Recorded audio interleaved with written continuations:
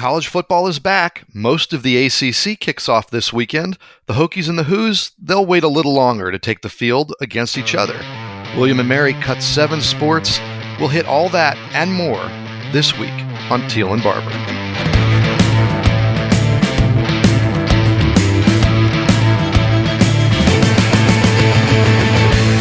Welcome in to episode 19 of Teal and Barber, the Richmond Times-Dispatch and Richmond.com's Virginia Tech, UVA, and ACC sports podcast. I'm Mike Barber, ACC beat writer for the paper, and joining me here, as always, is my co-host, the 13-time Sports Writer of the Year, the Virginia Sports Hall of Famer, David Teal. You guys will notice we're back to dropping new podcasts weekly since... gasp, the college football season is actually here. We made it. So we're going to do a weekly thing, David. That makes sense, doesn't it? I think so, as long as the season continues, and we all have our fingers and toes crossed for that. David dropping the asterisk on our weekly proclamation, weekly as long as. Just got through the Labor Day weekend. If you're playing this when it drops on Tuesday. So, David, how did you and the family spend the holiday weekend?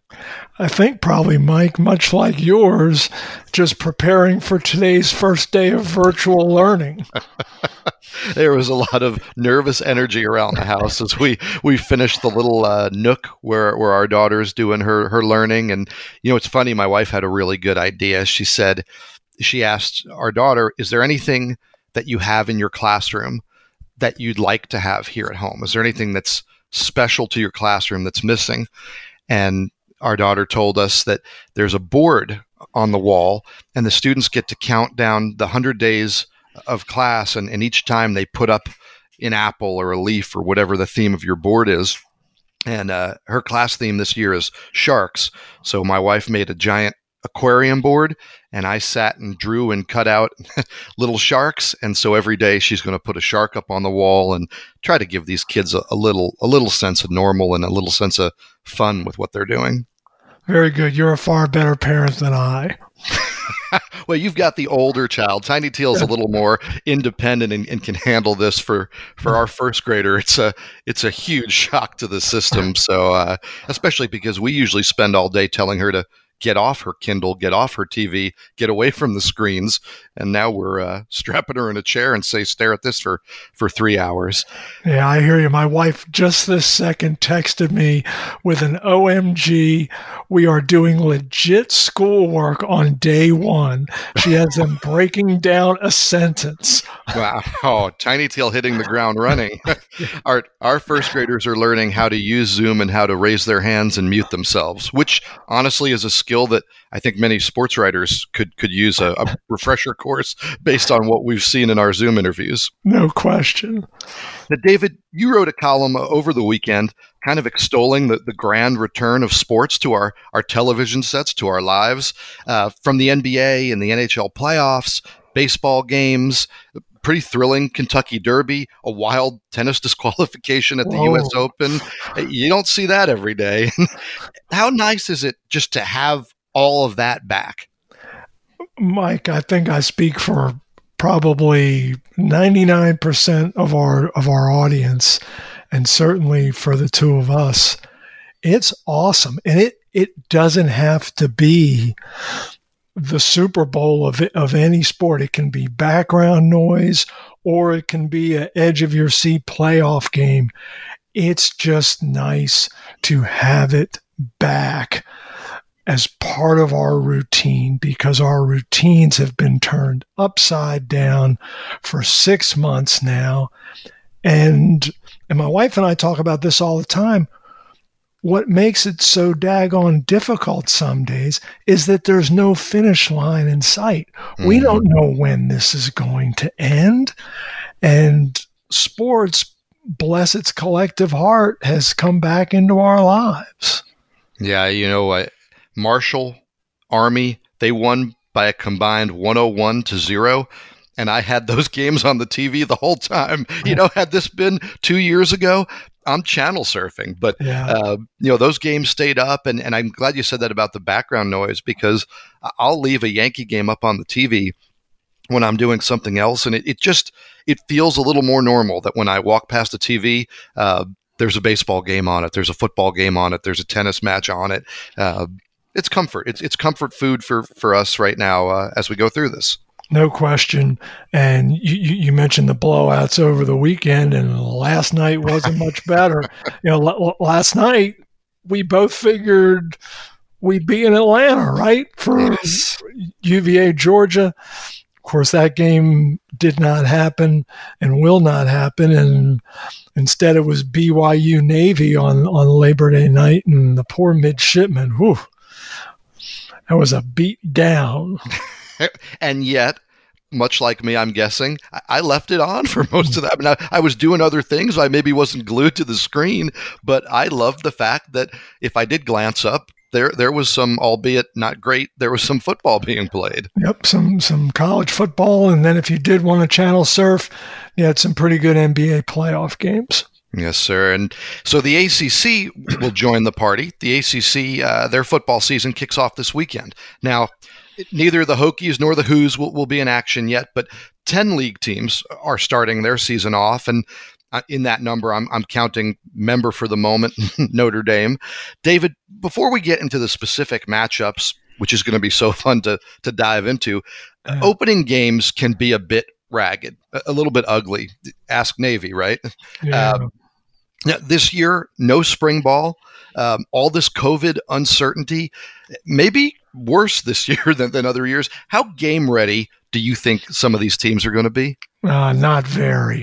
And I was on a Zoom yesterday, actually, Mike, with Manny Diaz, the Miami coach, whose team kicks off everything Thursday night down in South Florida against UAB with the Hurricanes +1 game. And the one thing he mentioned was, and this was after, I guess, Miami had its final preseason scrimmage Friday or Saturday night, I forget which, but he's most concerned about tackling and wrapping up and getting people to the ground, because there hasn't been a whole lot of that in camp, and he just wonders how that's going to translate to game day.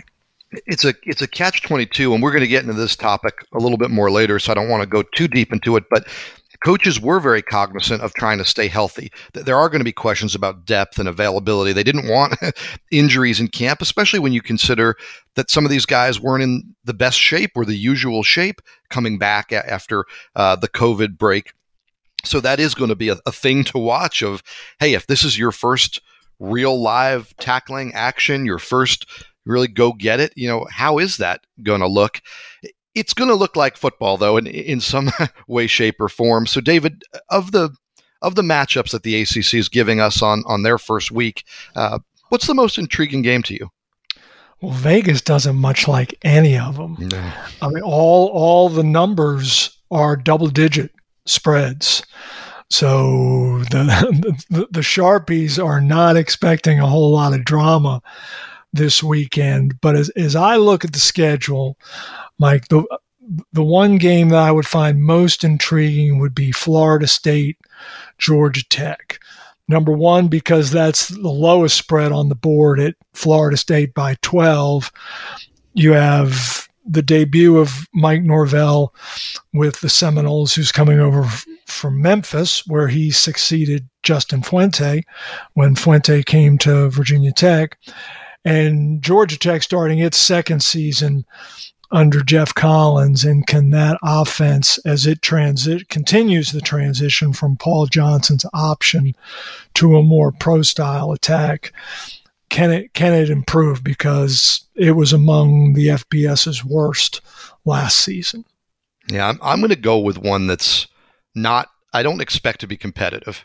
Wake Forest and Clemson, I don't think it's going to be close. I don't think Clemson's going to have any trouble, but it's going to be a barometer game for me in the sense that I wonder if the COVID break, the lack of off-season conditioning programs, the lack of a spring, I wonder if it's a great equalizer, right? If some of these teams that are far and away superior to their league opponents, if they've maybe come back to the pack. Now, I don't expect that to be the case, but I do think games like this will show that. Wake Forest is good.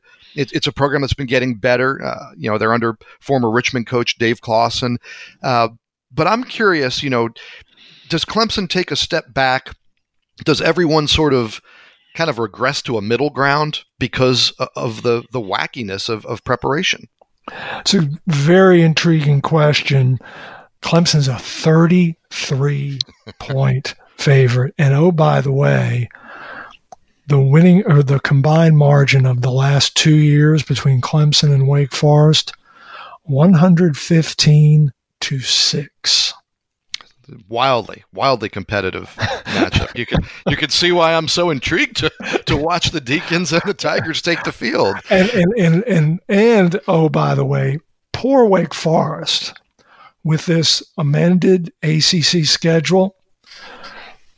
The only team in the league that will play the top 6 teams in the preseason ACC poll: Clemson, Notre Dame, Virginia Tech, North Carolina, Miami, Louisville.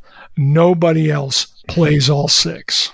And I don't want to get off on an aside, but that's one of those things that, and I know it's nobody's fault, it's just the way it happens, but when people talk about momentum for a program that's building, Wake's been building, Wake's been improving, and a schedule like that, it can make you, at least on paper, take a step back in a hurry. Yeah, it sure can. And Wake Forest has 4 consecutive winning seasons under Dave Clawson.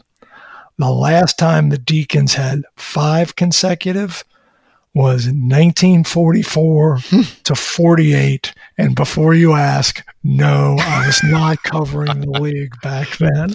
I was lining up the joke to say that was your first season. Yeah, I know. I had it teed up for you. I appreciate it. Well, let's talk then about, I think we think Clemson is going to be really good this year. Other ACC teams, who are you most curious about this season? Notre Dame, just because of the uniqueness of the Fighting Irish being in a conference. First time ever competing for a conference title, playing 10 ACC opponents on a schedule, hopefully.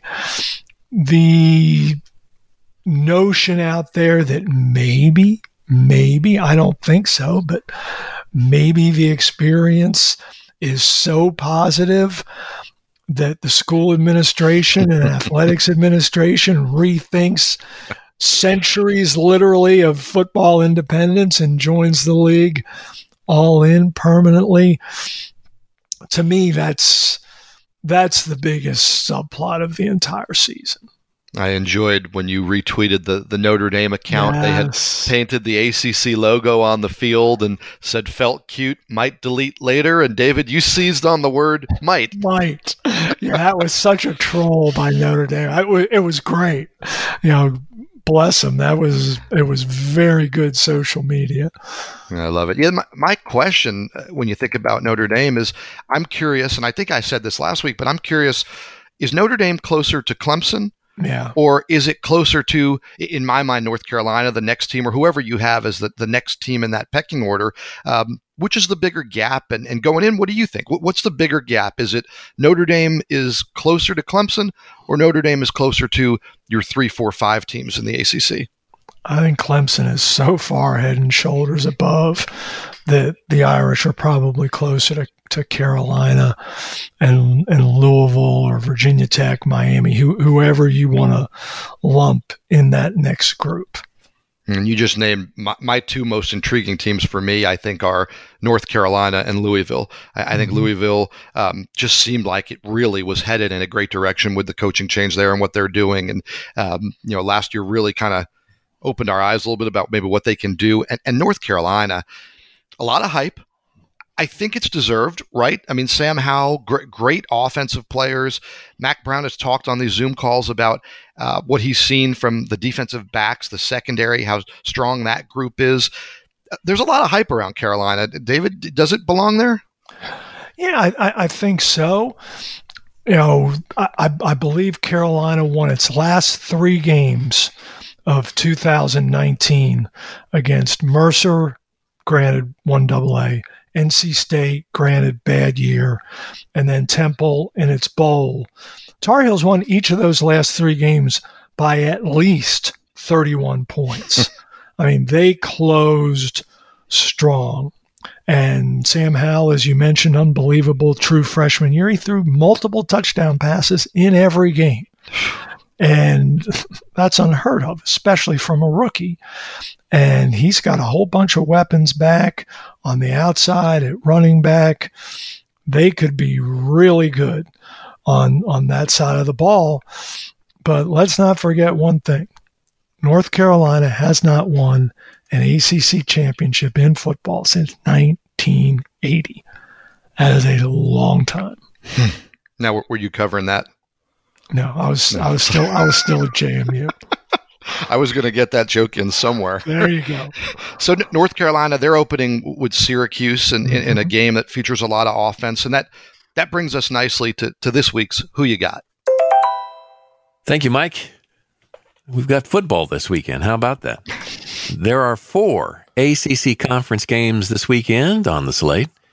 Pick one, surefire, ironclad winner. Who you got, David? Well, Dean, we've already gone down the Clemson Wake Forest route, and you can use ROUTE or ROUT given its history against Wake Forest. But I'll give you another one.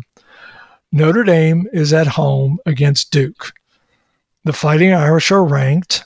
They're about a 3-touchdown favorite. No ACC team, ranked or otherwise, has ever beaten a ranked Notre Dame team in South Bend. Duke is not going to be the first. You know, Notre Dame was going to be my pick, but since you took that path, I'm going to go back to Carolina. I think that, like we said, I think the hype is deserved. I know they're one of those programs that seems a little bit unpredictable, so picking them as your ironclad lock maybe isn't a great call. But I think North Carolina is going to send a message week one. I think they've done a nice job handling the pandemic. You know, the campus had real issues when they kind of reopened, and I think they circled the wagons pretty well there, and I think they're going to be ready. We talked about Sam Howell. We talked about what we like. For me, it's that secondary, though. That secondary, I think, is a good matchup. It will contain Syracuse, that Dino Babers offense. I like North Carolina to open its year with a big victory. Yeah, I wouldn't be surprised to see the Tar Heels cover what is a 21-point spread. I just think the Orange is going to really struggle this year. Even after they had 10 wins in 2018, dipped last year, and I think that decline is probably going to continue in 2020. That makes sense. Now, as I mentioned in the opening, the Hokies and the Who's, they don't kick off in week one, so that's why we left them out. We weren't ignoring them. They do face each other in week two. So that means after a 15-year Commonwealth Cup drought, UVA has to defend that sucker less than a year later. That's crazy? Sort of an unfair break for the Cavaliers, no? Yes, it is. But you talk about getting your players' attention early now. Playing your rival the opening week of the season. I believe I have this right, Mike. In various seasons, it's been the opener for one of the teams, but this is only the second time that it's the season opener for both of them. And that time was in 1972. And I believe UVA won 6-0 with a touchdown late in the fourth quarter. And it's going to be, why not? 2020 is already off the charts bizarre. So let's just start a season that's going to be that way with a matchup that's usually at the end of the season. Turn it upside down. The year's already upside down anyway.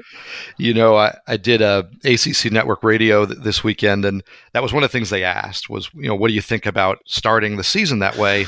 And I said, I hate it. I don't ever want it to be the norm. But for this year, I'm on board because, one, I don't know if we're going to get through a whole year, and I don't want to be the naysayer, but and people need things to look forward to. And right now, you're right that in camp for these players, it's been something that's made them focus. It's something that motivates them. It makes everything a little sharper, knowing you're getting ready for a rivalry.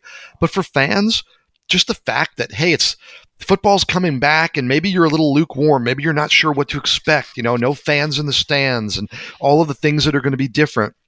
But then you tell me, hey, I've got my rivalry game week 1. That kind of gets the juices going a little extra. And I think maybe anybody that was a little apprehensive or a little doubting Thomas about what's happening, maybe gets them on board. So for this year and this year only, sign me up for this as an opener. Intriguing matchup. Let's take a look at the teams for a little, compare and contrast here. Let's start on the defensive side of the ball where David, I think you agree with me. Both these teams look to be really strong. Yeah, I think they should both be better than a year ago. Virginia, I believe, yielded about 27 points a game. The Hokies were a tick better. Neither of them ended their seasons the way they would have liked to on the defensive side. But with so many returning starters for both programs, you would think improvement would be on the menu for 2020, even with the much discussed transition from Bud Foster to Justin Hamilton at Virginia Tech for the defensive coordinator spot.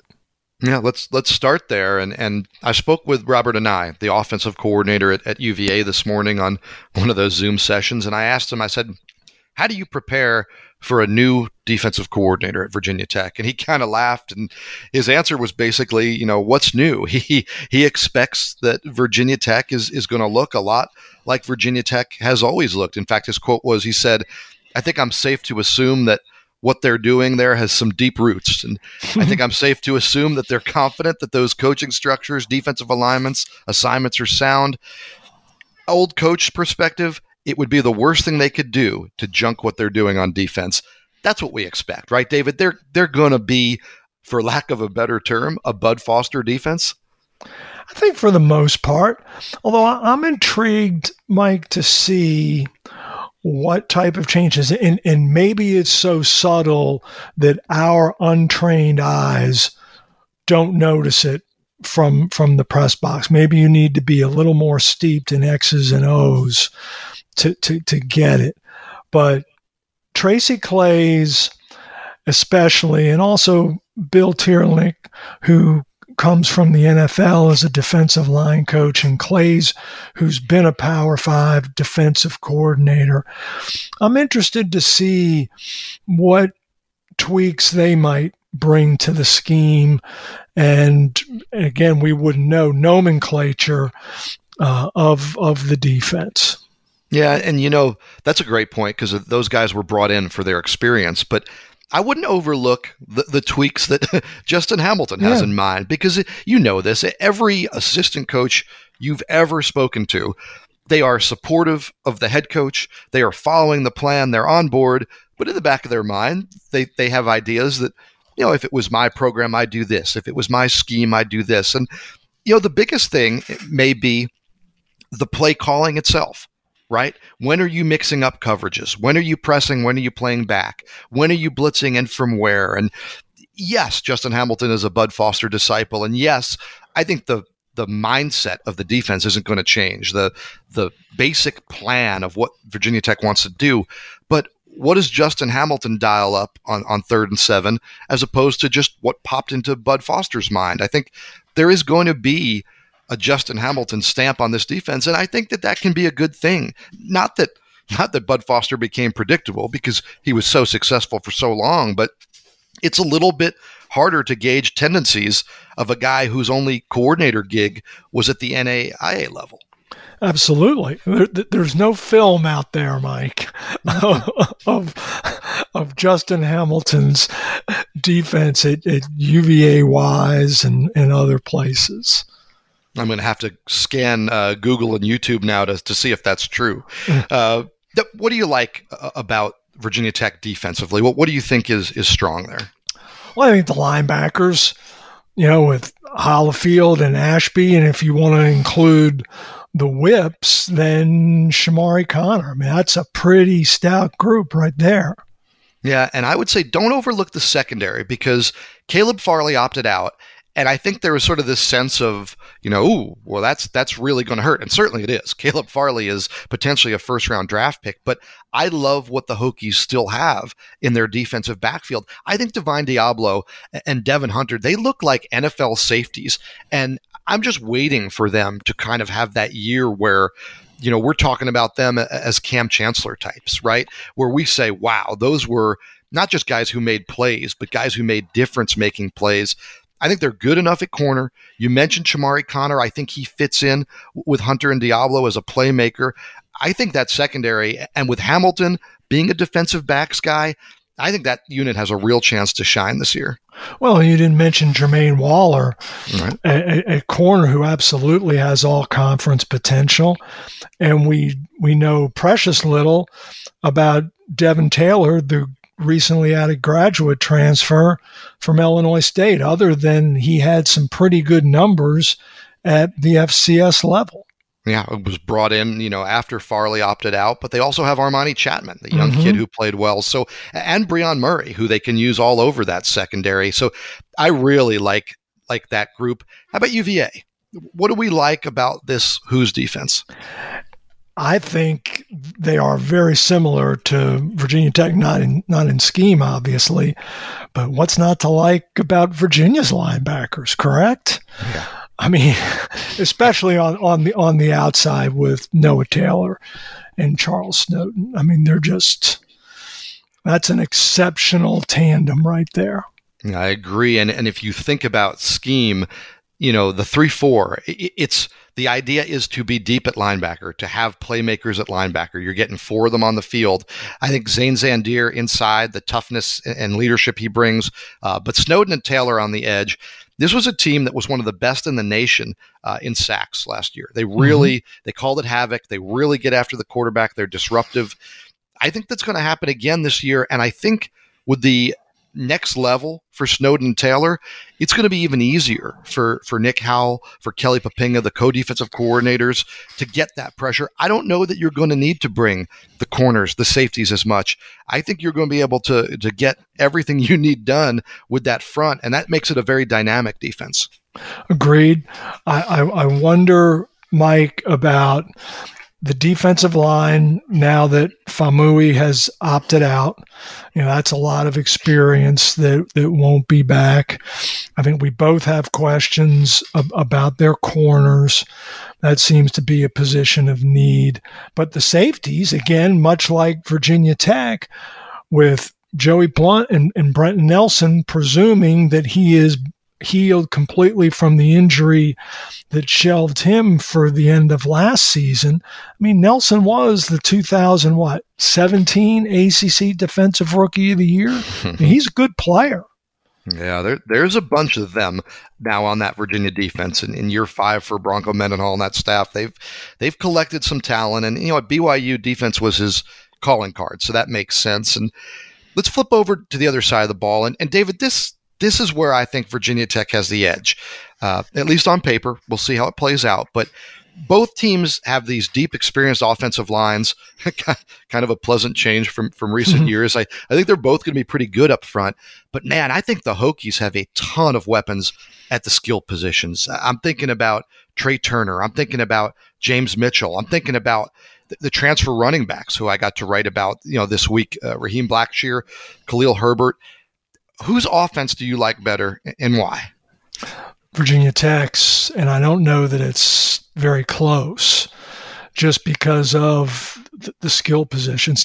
Not only that, you've got an experienced returning starting quarterback in Hendon Hooker.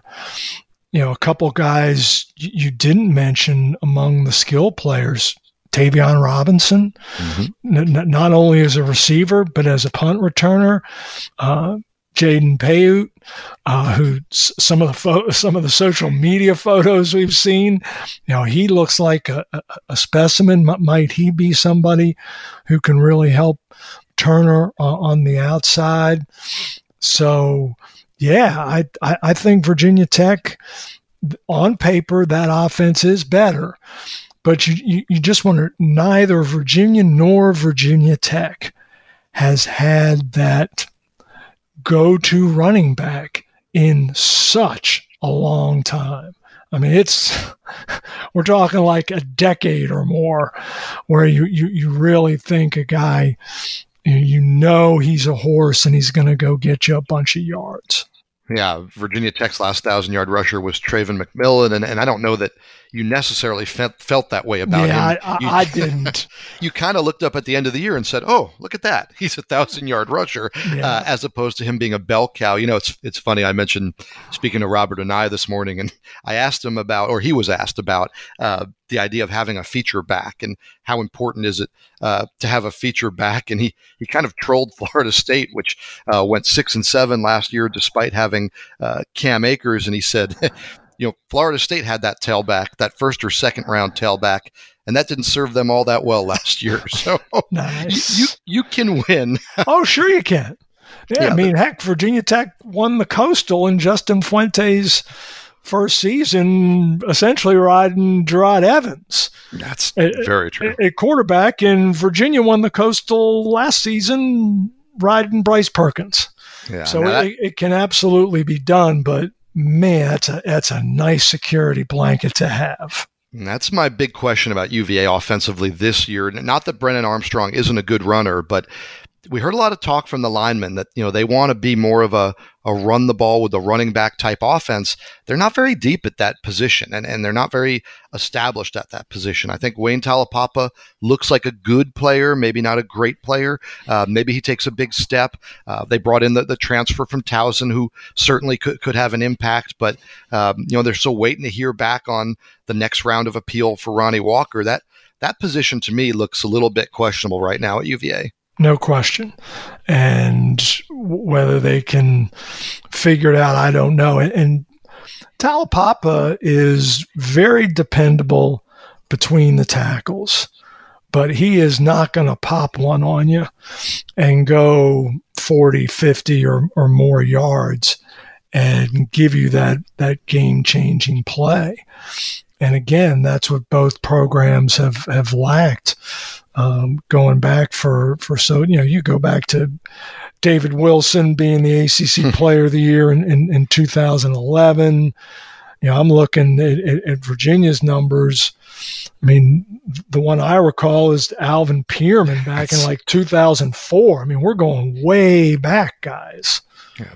Pierman was the first one I could think of, and that was, I think, my second or third year in Virginia. So it's a while, and it's the thing that I'm curious about most at Virginia. I'm encouraged about it at Tech because Raheem Blackshear, we've talked about his versatile skill set. Khalil Herbert was a very productive back at Kansas. Even if it's not a one-guy situation, at Tech might have that pop at running back with that duo. I believe you're right. And King, Keyshawn King showed some bursts last year. And if Jalen Holston is listening to this podcast, it's just more fuel to his fire coming back from the injury, because he feels like, and probably rightfully so, the forgotten man in that room, and a back that everybody was really high on when he was a freshman. And Tech has this thing going, and it's partially us in the media, some of it's fans, but people get really jazzed up and excited about the running backs their first and second year. And if they're not the star right away, it's like they move on to the next guy. And, maybe now is the time for Jalen Holston to have that big year. It's going to be interesting, both sides of the ball for both teams. And that discussion brings us to this week's Take It or Leave It. Thanks, Mike. This is one of the toughest take it or leave it's we've had. So get your crystal balls out because you're going to need it. All right, take it or leave it. The winner of the UVA Tech football game has a real shot at reaching the ACC title game. Take it or leave it, Mike. Yeah, I hate to be a downer because we're so excited for this matchup and this first game and the rivalry, and I think both these teams could be good this year, but I think there's a gap. I'm going to leave it because I think Clemson is in the game, and then I think it's a question of Notre Dame, how good are they? And if they're not there, I think North Carolina is the team that's waiting in the wings to kind of steal that spot. I think Louisville's next. So I've got a four teams, or three, I guess, ahead for the second spot, 3 teams ahead of them for the second spot. So whichever team wins this rivalry matchup, I think they still have their work cut out for them to try to get into that title game. I'm going to leave it. I also am going to leave it, Mike, but I will also tell everyone that if there is an ACC championship game, it would be great just to get to mid-December and think that there is still college football and possibly even a college football playoff on the backside of those conference championship games. Man, that'd be very, very fortunate, but maybe they can pull it off.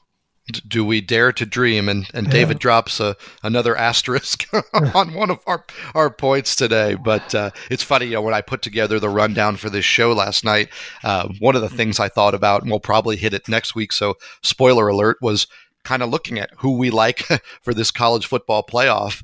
And then I thought to myself, am I getting a little ahead of myself? Let's get through a week of games and see where we're at before I drop it. Because right now, I mean, you got Marshall, you got Army, you got BYU, right? Those 3, after what I saw, have to be locks for the college football playoff. Absolutely. Hopefully the committee listens to the podcast and takes heed.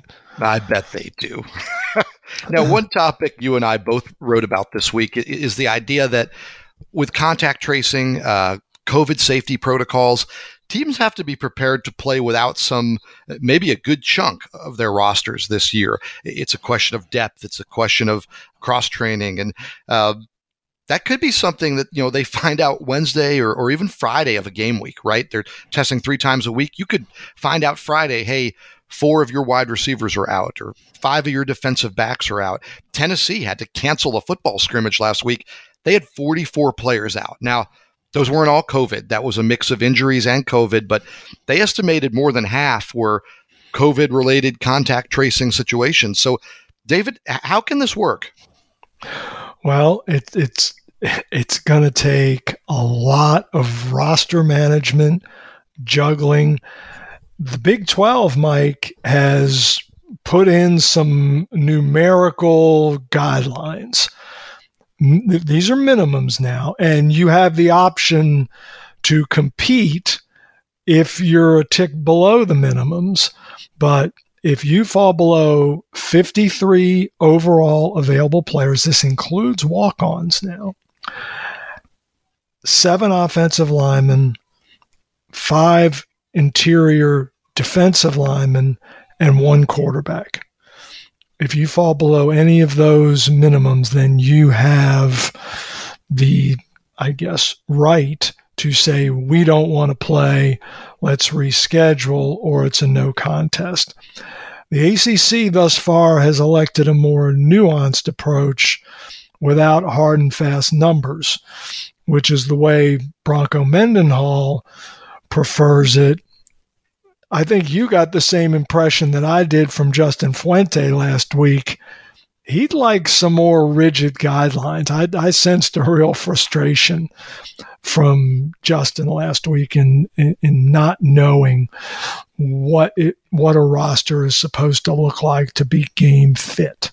Yeah, Justin Fuente, Mac Brown, Dave Doran, they kind of all weighed in with that idea of, they're here to coach football and they're going to get their players ready. And you've added the COVID and the safety, and that's a big part of their job now. And to put another thing on their plate to kind of be the ones to determine, because 1, if you're a coach, you want to play. 2, if you're a coach, you want to have a team that can compete. And the idea that there's no real guideline out there, it just leaves it a little bit iffy if you think about, well, what if you're a program that says, we can't play, we don't feel good about playing? Are you now going to be criticized, publicly? Are you going to be kind of, criticized for saying, oh, you can't, why couldn't you play? You had enough to play. And if you had a little more guidelines there, it would take some pressure off these programs to say, like, yeah, maybe we could play. We could move a defensive lineman over to offensive line. I mean, hey, David, when you were a kid and you went outside to play pickup games, pickup football, basketball, baseball, whatever it was, if you didn't have enough guys, you kind of moved around, right? The right fielder and the left fielder played in if you didn't have a center fielder. If you didn't have enough wide receivers, maybe you only played with 2 linemen. You can do that in the backyard. You can't do that in the ACC. You can't do that at the FBS level. So I think these coaches deserve a little bit more structure and guidance so that they don't have to feel like they're the ones making the decision on who can play and what teams can't. Well, I think you're right, Mike, and I believe that's why, at least if they're smart, and I believe they are, this is going to be left to those above the head coach and probably the medical people as to, okay, is this roster fit to go? And to remove gamesmanship from the equation, that is why the ACC is going to use a third party to conduct these Friday COVID tests, just to remove any chance of messing with the results. Yeah, and not that anyone would do that, although it's college athletics and we're always surprised by what people are willing to do, but to take that off the discussion, right? So fans aren't talking about it, so media isn't talking about it. Get that off the table. I like that. One thing that coaches have talked about is the cross training, the idea of taking athletes who are your quarterback, are your running back, are your wide receiver, are a defensive back, making sure that they're at least up to speed enough that maybe they could play another position. And, at UVA, Bronco Mendenhall said he kind of breaks it into 3 groups. He's got the skill guys, the receivers, the backs, the corners. He's got the big skill guys, kind of your linebackers, your tight ends, maybe your fullbacks. And then he's got the big guys, your offensive linemen, your defensive linemen, and making sure that there is some possibilities there. And, a bunch of coaches made this point, and it's a very good one. You don't want to throw too much on a kid who's already struggling to know his position to try to teach him too, right? If you've got a defensive end who keeps busting his assignment and losing contain, maybe this isn't a great week to teach him how to play right guard. But at the same time, if you've got some guys who can handle it, give yourself some chess pieces that can do a few other things. Well, I think that's why we're going to see players such as Keaton Thompson at UVA, Raheem Blackshear at Virginia Tech, and I'm sure there are others just in so many different roles this season. Number one, because they are versatile athletes, so you want them on the field. And number two, out of necessity, because the virus is going to dictate it. Yeah, I think that's just smart football. And I also think you're right. I think if there was no such thing as COVID, Raheem Blackshear would still be all over the field, because I think we've heard that Justin Fuente really likes his versatile skill set. Now, that's been a lot of fun football and good stuff. Sports are coming back, but it hasn't been all good news nationally. It hasn't been all good news here locally in the Commonwealth. William & Mary announced it was dropping 7 sports. It's a cost-cutting move that's going to save the Tribe Athletic Department just over $3.6 million. It's if you haven't heard, it's men's and women's swimming, men's and women's gymnastics, men's indoor and outdoor track, and volleyball. That's 118 athletes, 13 coaches. David, you wrote a column about this. Take me through the decision, how hard it was, and was it kind of inevitable? Mike, those of us who have watched William & Mary over the years, I think, have always wondered when this day was coming, because the school is so small and it's a public institution with about 6,300 undergraduates, almost 10% of whom are varsity athletes. William & Mary's 23 sports before these cuts were second only to UVA in the state. I mean, even Virginia Tech, with multiple times as many students as William & Mary, didn't sponsor more sports. And you look at William & Mary's CAA peers, Delaware, James Madison, with 3 times the size student bodies. didn't have as many sports. So the pandemic exacerbated everything, and it just seemed that there was no way for them to continue to have so many varsity sports. Yeah, it's interesting. I remember in 2006, I believe it was 2006, JMU dropped 9 sports. Mm-hmm. They had a massive, offering considering the size of that school. And, at that moment, you kind of looked around the rest of the conference, you looked around the rest of the Commonwealth and thought, well, this has to be coming a few other places. And really, I think to William & Mary's credit, it didn't come in 2006 or 2007. And it does sting to think, well, maybe if we didn't have this pandemic, if they could have continued, but it just didn't seem sustainable. Although it's certainly a noble goal, it just didn't seem sustainable.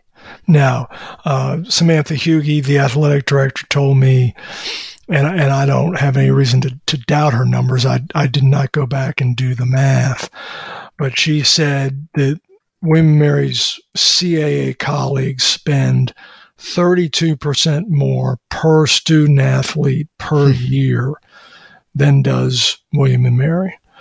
And, lost in all this, like, is some of these programs, especially the swimming programs in William & Mary, which were saddled with terrible facilities. I mean, they don't even have a diving well, so they don't even compete in the diving portion of meets. William & Mary's men just won a 6th consecutive CAA championship. By the way, with not a dime of scholarship money. Yeah, that's one of the hardest things. I remember it in 2006 at JMU, and you're right about it with William & Mary now, is in no way is this a value judgment on the programs. In no way is this an evaluation of the job the coaches were doing. In no way is this a determination based on the athlete's performance.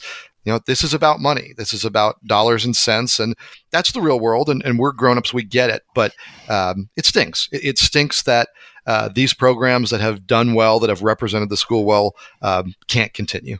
It absolutely does.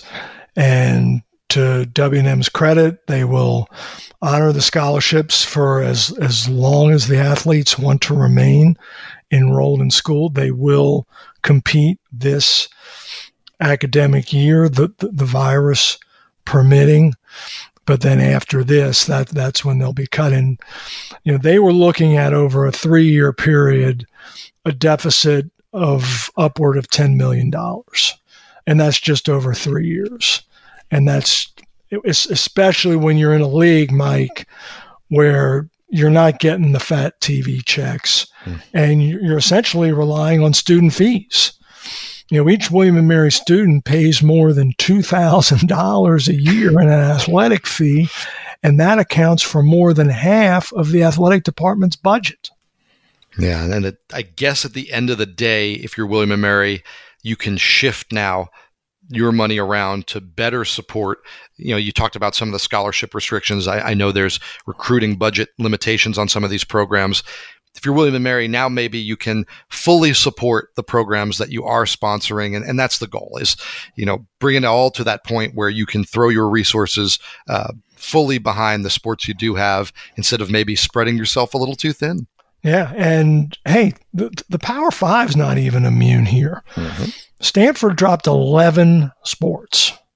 Iowa, which competes in the Big Ten, no conference in America makes more money than the Big Ten. Iowa has cut 4 sports. Stanford is the gold standard of broad-based athletic departments and cut 11. So William & Mary is hardly alone here. Yeah, it's a sign of the times, but on a more brighter note, we do have sports back. We have sports to talk about. We're appreciative of that, and we're looking forward. I know I am, David. I know you are. We're looking forward to these football games. No question, man. We'll break them down next week. Well, that's our show for this week. Thanks for listening. You can subscribe to Teal and Barber on Apple Podcasts by finding the RTD podcast channel. And please consider supporting local journalism with an online subscription to the Times-Dispatch. You can find special promotional offers available at richmond.com. Today's show was produced by Dean Hoffmeyer. Teal and Barber is a podcast of the Richmond Times-Dispatch and Richmond.com. For David Teal, I'm Mike Barber. Thanks for listening. Be healthy and safe, and please join David and me again next week.